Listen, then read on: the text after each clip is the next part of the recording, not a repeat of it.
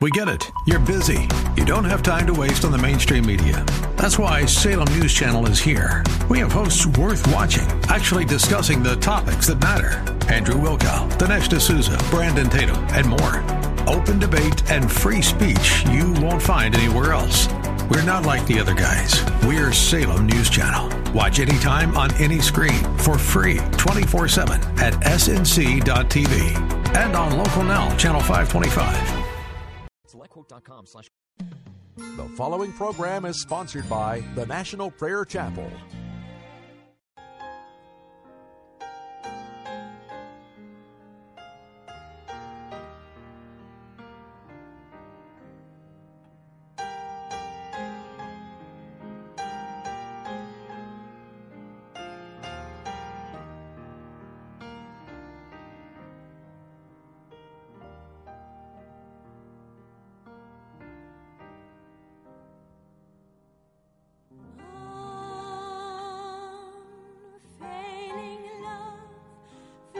From his heart and heals my soul. In spite of who I am, he loves and makes me whole. I almost can't believe it's true, unfailing love, and yet I know.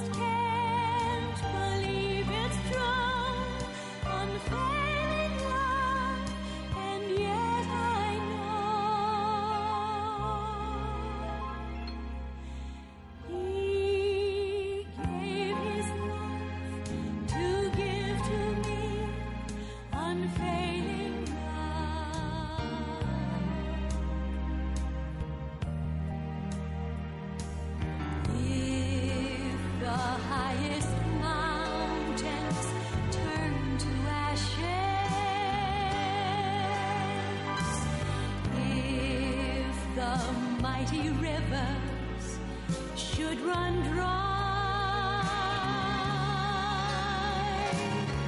Should sun and moon grow dim, I still will trust in him. He's watching from above. I'm resting in his love.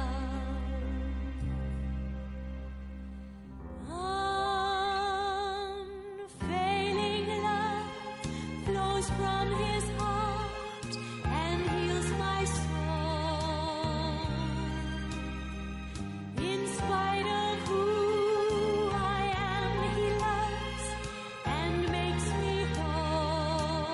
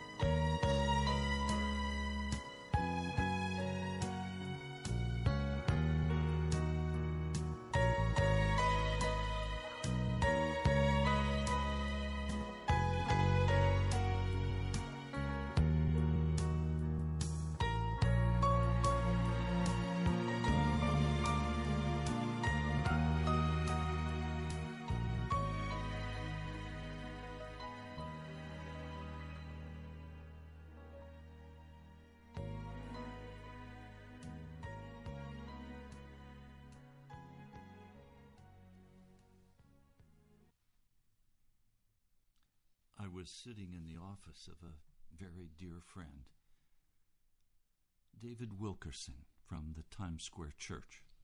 He was my pastor, my father in the faith.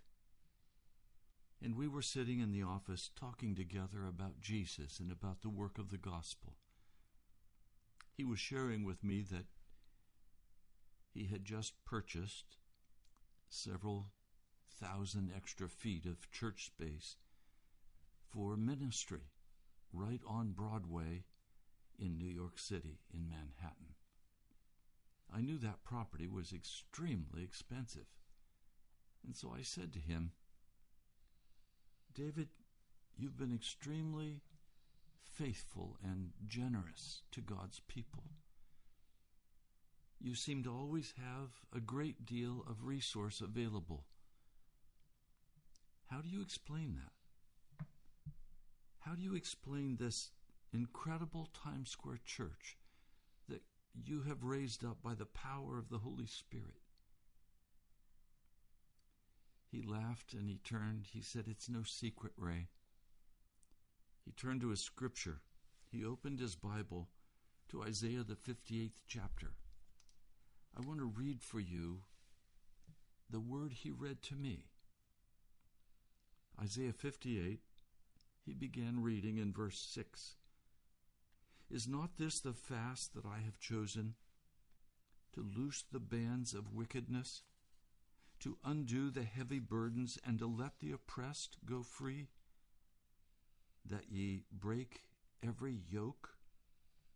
Is it not to deal thy bread to the hungry, and that thou bring the poor that are cast out on thy house? When thou seest the naked, that thou cover him, and that thou hide not thyself from thine own flesh. Then shall thy light break forth as the morning, and thine health shall spring forth speedily. And thy righteousness shall go before thee, and the glory of the Lord shall be revealed.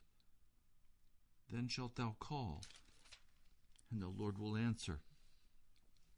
Thou shalt cry, and he shall say, Here I am.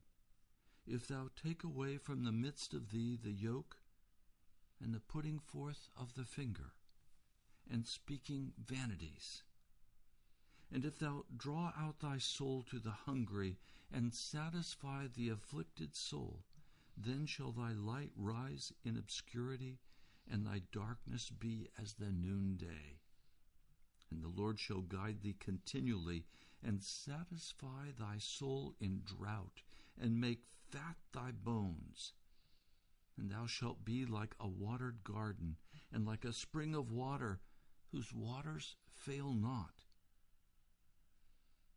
And they that shall be of thee shall build the old waste places. Thou shalt rise up the foundation of many generations, and thou shalt be called the repairer of the breach, the restorer of paths to dwell in. He looked up at me, and with absolute seriousness said, Ray, if you will do this, God will break forth in mighty power and revival in your ministry. I've never forgotten that word. I believe he's right. A key part of this is stop putting forth the finger and speaking vanities. That is, stop pointing an accusation and judgment at others, and instead giving them the benefit of the doubt. Lift them up, encourage them, love them, do acts of kindness toward them, and the Lord will see and know. You're listening to Pilgrim's Progress. I'm Ray Greenley. With me in studio is my wife, Alexandra. Welcome. Thank you all for joining us today. We're from the National Prayer Chapel. Lord Jesus, as we come to this broadcast today, it is the cry of our heart that you would turn the desert into a place of water, of blessing. For today, Jesus, I know that many are listening who are in bondage, bondage to sin, bondage to poverty, bondage to sickness. Lord, many today who listen are in bondage, and we're coming asking Jesus that the bondage could be broken right now, that they could be set free right now. Thank you, Jesus. We pray in your mighty name. Amen. Amen. To begin our broadcast today, I've asked Alexandra if she would read for us a story that comes from Jackie Pullinger. We're reading just a brief story from a different book. This is not Chasing the Dragon. This is from a book that's more of a photo essay called Crack in the Wall, Life and Death in Kowloon Walled City. This was written sometime after Chasing the Dragon. One of my favorite things about this book is it has pictures of these converts, these former addicts who've been saved, and they all look so happy. You can just see them glowing with Jesus. The story we'll share today briefly is of a man named Nam Suk. Pullinger writes, Nam Suk was at one time one of the oldest residents at Tai Tam, which was an area under a flyover where homeless people were sleeping. During the worship meetings, he preferred to sit cross-legged on the floor, semi-preoccupied with folding and refolding his handkerchief. Every so often, he would lift the stained cloth and hold it briefly against his forehead, his cheek, or his eyes. He joined in the worship. In fact, he loved it, but his hunched shoulders disclosed burdens still buried. Nam Suk was born in China and had watched his home being burned to the ground by the Japanese during the war. His father had long since deserted the family, and his two brothers had been killed. Nam Suk was the only one left who could help the rest of them survive. He turned to crime. In 1949, the communists became another threat, and Nam Suk, a wanted man by now, fled to Hong Kong. His intention was to sit out what he considered to be a brief communist takeover and to use that time to make his fortune. He disliked Hong Kong intensely, and on a foolish return visit to China, which he loved and missed, he was arrested and thrown into prison. After 5 tortuous years, he chose to risk death by escaping with 6 others, rather than endure the hardship of prison any longer. Hong Kong was no better the second time around. He found work on a construction site, but after a near-fatal fight on the job, he found himself imprisoned again. Nam Suk had been an addict since he was 2 years old. His father gave him opium to stop him crying one night. It worked so well that the toddler was fed the drug regularly, and addiction was inevitable. Opium satisfied Nam Suk until he was introduced to heroin in prison, and by the time I met him there, he had been an addict for over 40 years. It had not occurred to him to give up his habit, which might explain why he misunderstood my invitation to the walled city on his release. He had no idea that it had anything to do with coming off drugs. He thought we had a rendezvous at his favorite bean curd food stall, which was a specialty of the city. He was surprised, therefore, to find himself in the well with people praying for him, and although he prayed, his heart was not into following Jesus. He drifted away. Funnily enough, it was bean curd which lured him back to the walled city a few months later, but before he could get as far as the food stall, he saw police. He panicked, the heroin he had just bought burning a hole in his pocket and his conscience. The only place he could think of hiding was the well. The moment he walked through the door, he dramatically threw the heroin on the floor and asked to come into our home to change his life. And that was how he came to live in our home. And after a few months, he was a much happier man. but something was obviously still bothering him. It'd been a good meeting so far. They'd talked about forgiveness in particular. Someone turned and asked Namsuk what he thought. There was a heavy silence. The handkerchief was refolded with unusual vehemence. Then Namsuk, who very rarely spoke in meetings, began to speak, hesitantly at first. He spoke for a long time, his voice rising and falling, at times breaking. He was revealing pain he'd kept hidden for years. One or two left their seats to sit by him and put a comforting arm around him as he spoke, tears now falling down his cheeks. Guilt and loneliness poured out of Namsuk, things he had done years before in China and for which he now had no way and no means to make restitution, things he'd never before been able to tell anybody. He understood vaguely that God forgave him, but he could not see how anyone else could. As he finished speaking, without prompting, the young men gathered around him and began to pray for him, tears in their eyes, too. Namsuk had hated people in the Triad gangs. When he first came to Hong Kong and the walled city, they had beaten him up and terrorized him. And he knew there could never be anything good in a Triad member. And yet it was now to these once Triads that he opened up, and who responded spontaneously to his pain with love and concern. Through them, Namsuk realized the depth of God's love and forgiveness for him. He discovered that he was accepted. He sat up straight, a new dignity in his eyes. I love that story. A story of compassion. That's how it works. That's what the church is to be. Not a place of the pointing of the finger and speaking foolishness, but a place of mercy and compassion and love.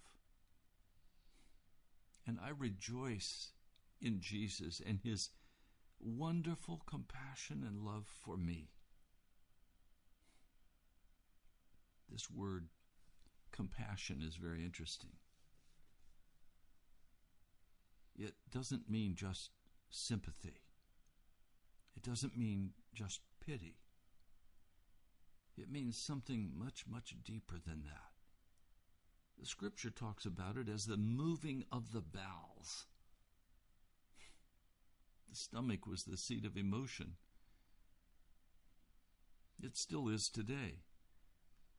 Certain things can happen, and the pain of your bowel as it seizes up, it's very difficult. There's a story in the scripture. It's found in Mark, the first chapter. It's about Jesus just after he has opened his ministry, called some disciples, and now he's preaching throughout all of Galilee. He's casting out devils, he's healing the sick. But this is not casual work to Jesus. Verse 40, this is Mark, the first chapter, verse 40. And by the way, we find this story also in the book of Matthew and in the book of Luke. All three include this story. There came a leper to him.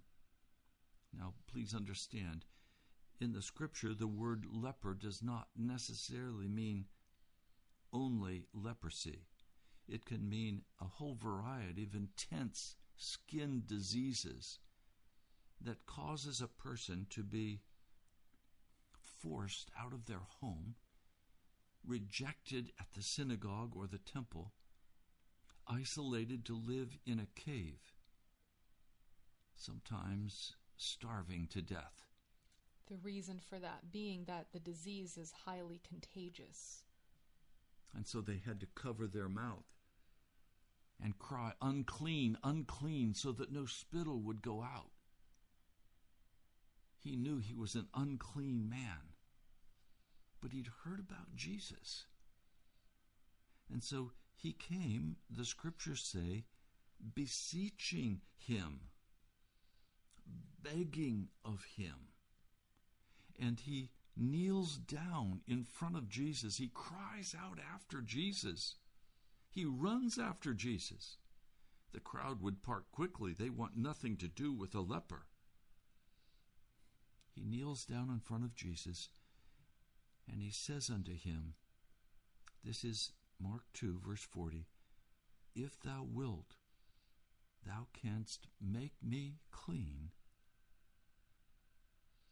If thou wilt, thou canst make me clean." Jesus, moved with compassion, put forth his hand and touched him, and saith unto him, "I will, be thou clean." It's clear from this story that when we cry out after Jesus and we believe that he can make us clean, Jesus can be moved with compassion. That is, not emotion, but literally his gut seized up in him. He saw this poor man's condition. He had come to release the captive, to set the bondage, to break the bondage. He had come to release and to free and to heal. And now he sees this man in the desperate clutches of the devil, in sickness. And he's moved with compassion. Do you know what the root word of compassion is? Pain. Literally, Jesus is moved with inner pain at this man's condition. And out of that inner pain that Jesus feels regarding this man's condition, he puts forth his hand and touches him. Nobody touches a leper. Nobody touches a leper. Jesus reaches out his hand and touches him.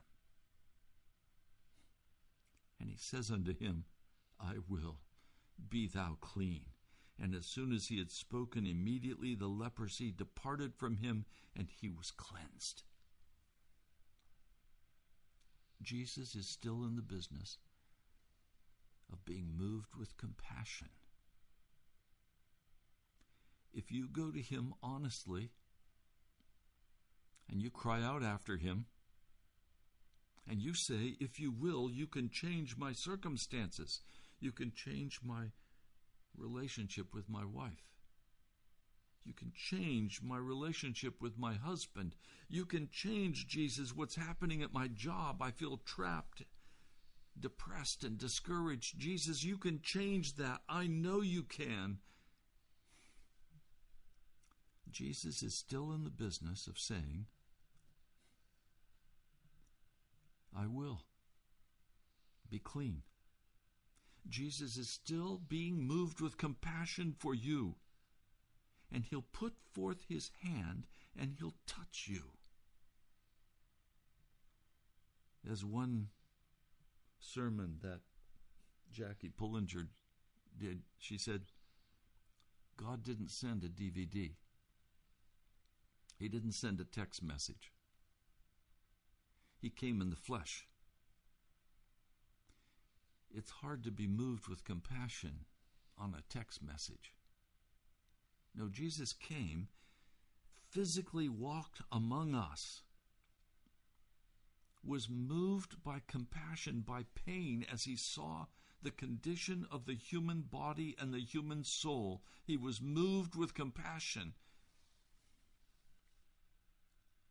You don't have to live in that place of abuse anymore. You don't have to live in that place of suffering anymore. If you will cry out to Jesus, he will deliver you. You don't have to spend the next 20 years struggling. You don't have to die of that sickness. You can cry out to Jesus, and he will be moved with compassion, and he will act on your behalf.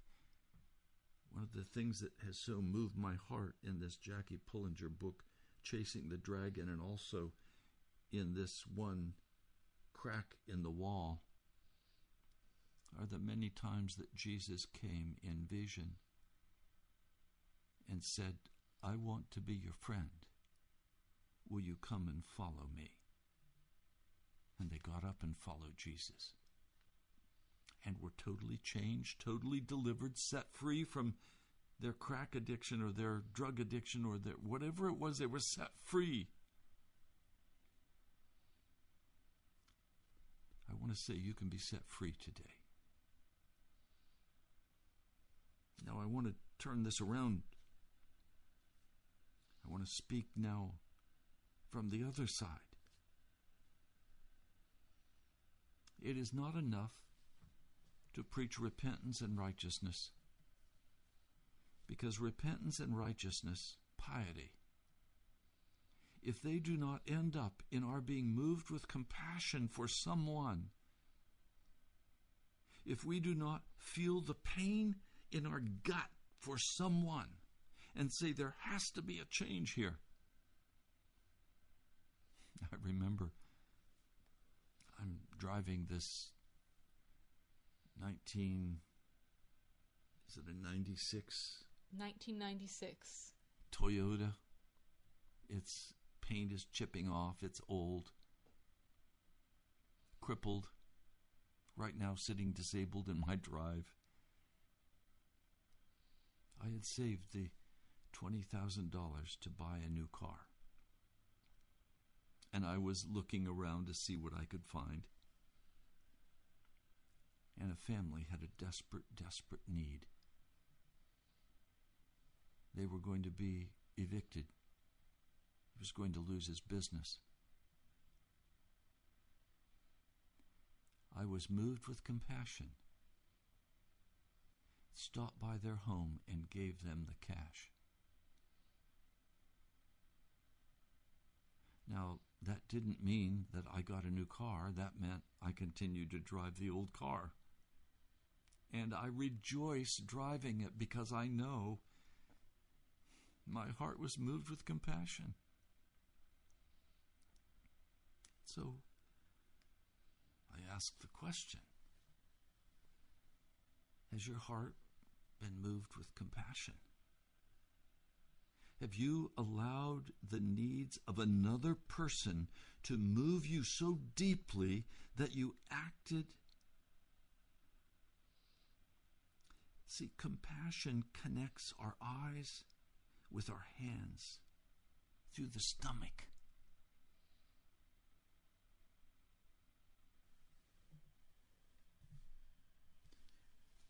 Alexandra has some things she's going to share with us.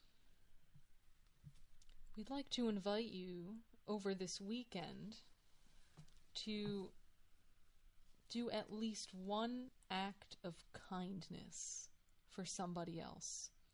Now, when we speak about an act of kindness, we're not talking about something that you're obligated to do.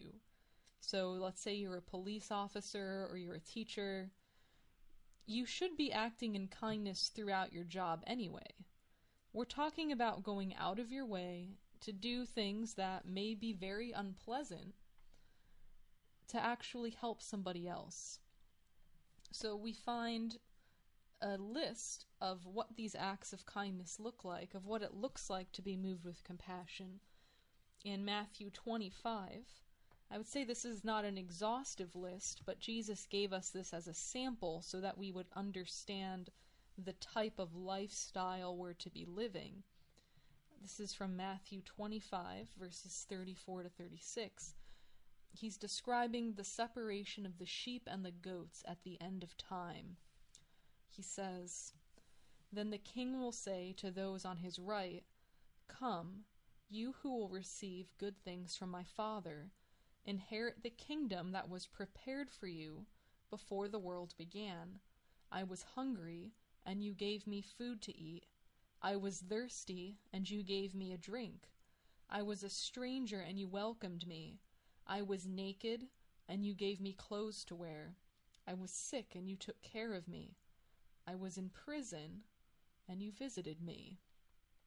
So what we have on this list is we have feeding those who are hungry, giving water to those who need it, clothing, visiting the sick, and visiting people in prison. Now, I just want to say here, there's a danger because we live in a culture that does things like go walk to prevent suicide. And we look at that and we say, what is the connection between me walking down downtown Fairfax and someone not committing suicide? There's a total disconnect there.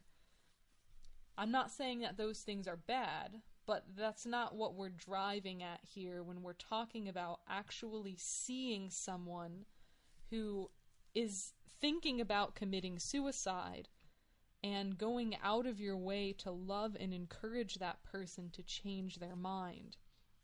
Because you see their condition, you're moved with compassion, and that compassion generates action. So, some real life examples, these are things that I just wrote down that I've done. There's many other examples besides these, but I just wanted to give you some to help you start thinking about this. So, one example would be visiting a sick brother, sister, or lost person in the hospital. I'm not speaking here about a relative whom you're obligated to visit. I'm not speaking here about a friend who you really like, who you're going to visit anyway. I'm speaking here about someone who, when you go to the hospital to see them, they'll end up saying or feeling something like, "You really didn't have to do this. I wasn't expecting you to come." It's going out of your way to show that love for the other person. And as we do these things, it's important that we always pray. You can ask the person, "May I pray for you?" And usually they'll say yes. If they don't want you to pray for them, you could pray with them later by yourself. But it's important to always pray for them. You may visit someone who is dying. This is often not done. I was very sad to hear a brother whose mother just died 3 weeks ago, and he was the only person there when she died. And one of the last things she said was, "Where are they?" That's what she said as she was dying. She said, "Where are they?" Meaning the rest of her children. Where were her family? I mean, I thank God that at least her one son was there as she died. It's not pleasant to see somebody dying. But that's a very important time to go see them. That's a time when we can pray for them, when we can read scripture to them, when we can bring them favorite foods that they like, when we can clean the sweat off their face, when, if they're perhaps dying in their home, to clean their bathroom. I've done this on a number of occasions. I've gone to somebody's home while they're in a crisis and I don't say anything, I just clean the bathroom. It's usually a wreck, but it needs to be cleaned, and I try not to let them find out I cleaned it because they usually feel humiliated if they find out that I cleaned their bathroom, so I just do it without saying anything. Now, this could also look more integrated into your daily life. For example, I went to get my car repaired, and the man who was working on my car had been in a horrific accident several months earlier and was wearing a back brace. And I said, "Can I pray for you?" And he was so happy that I prayed for him that he took my email out of the system, because all of our contact information is in the car service company system, and he sent me several emails thanking me for praying for him.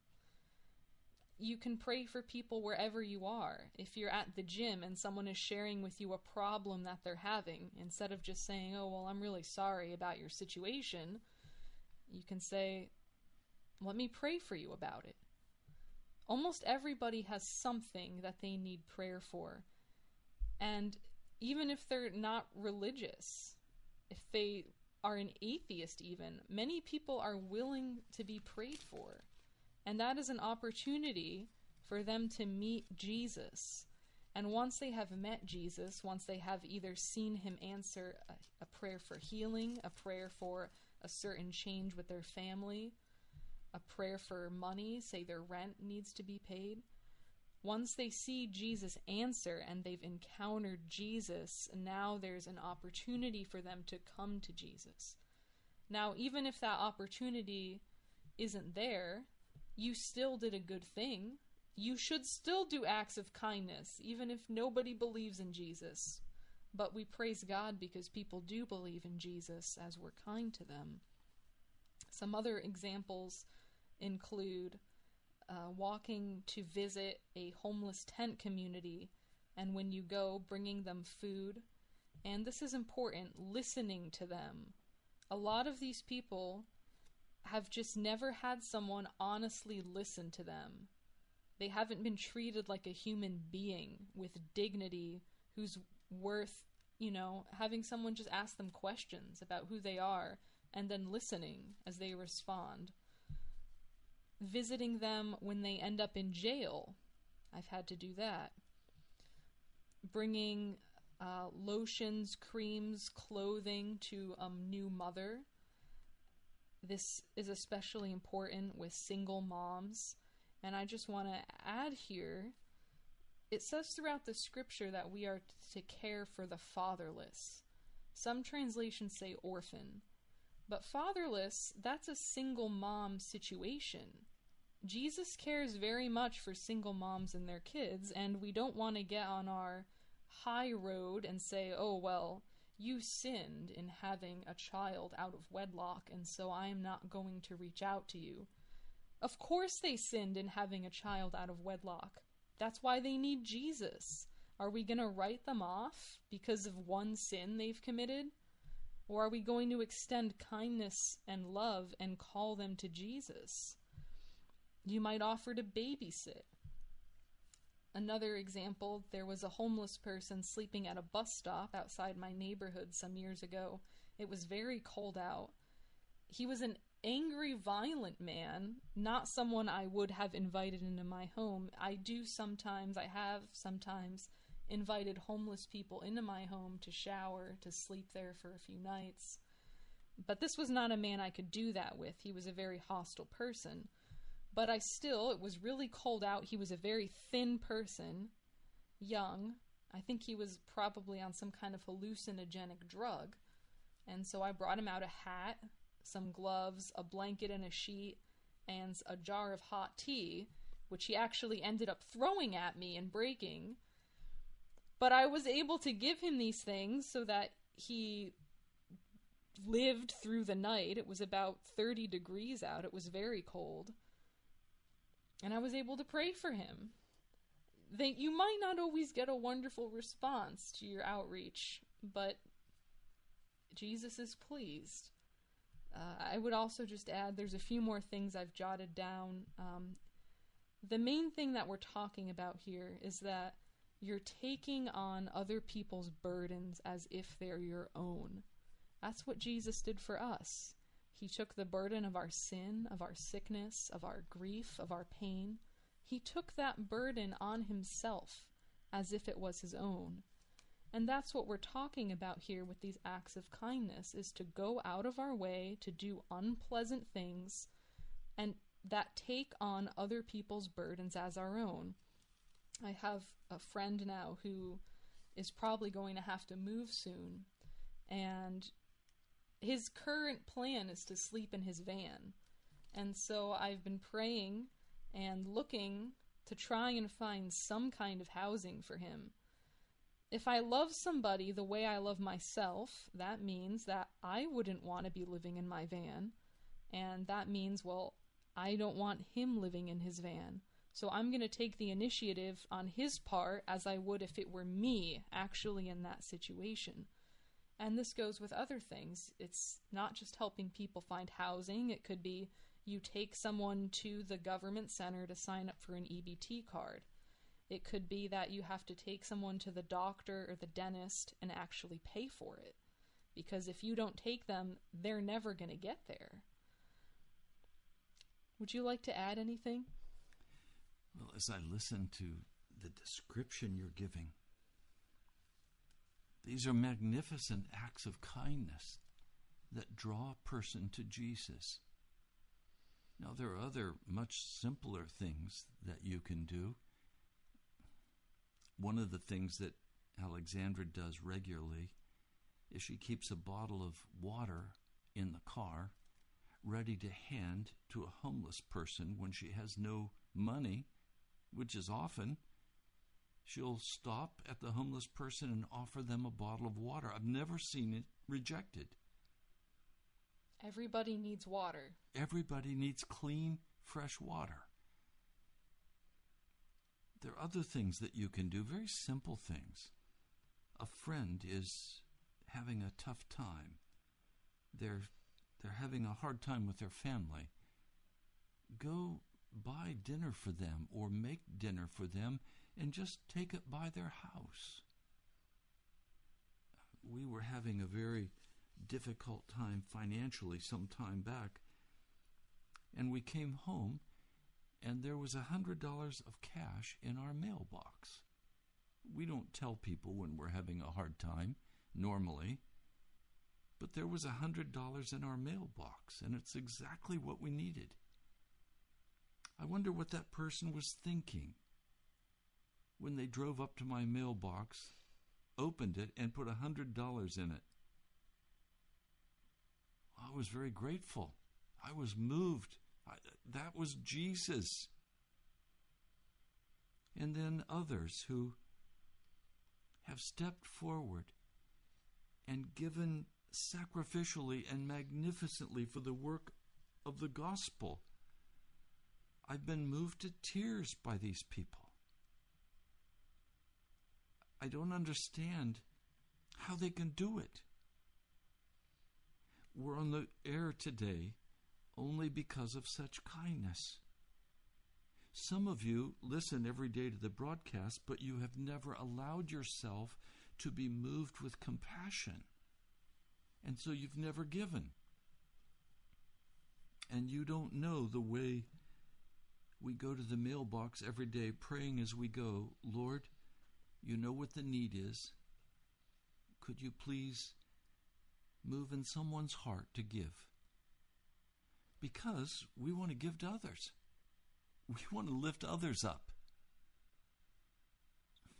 Talk about your project. I'm working on putting together a bra party. I have befriended a woman who lives in a trailer park, and it's not even a nice trailer park. I befriended her, and I don't know how this occurred to me, but I was just thinking about her, and I said, I bet she really needs some new bras. And then I thought, I bet she knows other people who need new bras. So I shared the idea with Ray, and he thought it was a great idea. So I asked her about it. I said, would you like to have a girls' day out? You know, you could invite a couple of your friends, you know, maybe 3 or 4 of us, and we can go to the bra store, and you can all pick out a bra and some new panties. And I said to her, I know what it's like. I used to have all tan panties with holes in them. I said, it's not fun. It's not good for your self-esteem. I want to do this for you. I said, would you like to do that? To have a girls' day out, and then I'm hoping we can go out for dinner afterwards. I said, I don't have any money to do this, but I'm praying, and I'm asking Jesus to send the money. And she said, yeah, that would be great. I mean, if you want to spend all that money on us. I said, yeah, I would love to do that for you. And so we've talked a little bit since then. We have a date set, October 14th. It's a Sunday. We'll probably go around 3 p.m. And I'm still praying for the money. I have one friend who I shared the idea with, and she said, that's awesome. I want to sponsor one of the women. We're looking at about For the whole thing, we're looking at about $600. And I've spoken since then with my friend who is one of the women going out, and she says, I really need some new bras. I'm really excited about going, and I had given her just a few other things last time I saw her, like makeup and, body powders and things like that. And she said, thank you so much for these things. She said, I'm having such a hard time in my life, and it's nice to just have these little things that make me feel better and help get my mind off what I'm going through. This isn't difficult stuff, but it does require a lot of gentleness, a lot of kindness, not being judgmental or looking down on these people, because a lot of them are very shy. It's challenging to cross a huge socioeconomic culture gap without them feeling uncomfortable. And so, the last time I visited her, I spent a lot of the time just playing with her 7-year-old son. I would bury him in stuffed animals, and then he would jump out. And then he would bury me in stuffed animals, and then I would jump out. I'm hoping to take them on a picnic soon. These are just simple acts of kindness that I'm doing. And you also talked to them about Jesus. Yes, I prayed with them and she's when I open. visited. But she's going through a very hard time, and I'm praying for her, and I'm really praying, Lord, I need you to actually step in and meet this woman. This woman needs to meet you, Jesus, because I can't save her. Jesus has to save her. And so I'm praying for that divine revelation of himself to her in some way. I don't know how it's going to happen, but that's what I'm praying for. But see, Alexandra, this is the joy. We don't have to ask them 4 questions and then say, will you accept Jesus? We have to be Jesus to them and believe that Jesus will come and meet them where they are and touch them and cleanse them and restore them. Yes, and I do speak about Jesus, and I do pray with them, but I'm not... Let me put it this way. I used to have an evangelism strategy where I went out with my tracts, and I would just hand out tracts to everyone. And I've found that often gets you kicked out of places, which isn't what I want to happen, because you're passing out something. Okay, but you can accomplish this more strategically just by starting a conversation. I can usually start a conversation with just about anybody. You start a conversation, and usually within a couple minutes, they'll say something that is wrong with their life. Or they'll say something that opens the door for you to ask them about their faith. And that's then an opportunity for you to pray with them. And I keep my cards with me. I have business cards with my name, phone number, the National Prayer Chapel website, the radio, and I give those out. So I'm prepared, but I'm not just passing them out willy-nilly. It's in the context of conversation and assistance. But what we most want is to open the door that they would desire, like this leper, that Jesus would meet them. Jesus is still in the business of meeting people. Absolutely. He's still in the business of healing people. And I don't know what your condition is today before him. He wants to meet you. You may know all the theology and be stuck in your piety and only know an emotional sense that you love Jesus. But you really need to meet him. He's awesome. And he will break the bondage of your life. He will set you free. He will pour out his love into your heart. He'll set your feet to dancing regardless of what your circumstances are, and then he'll change your circumstances.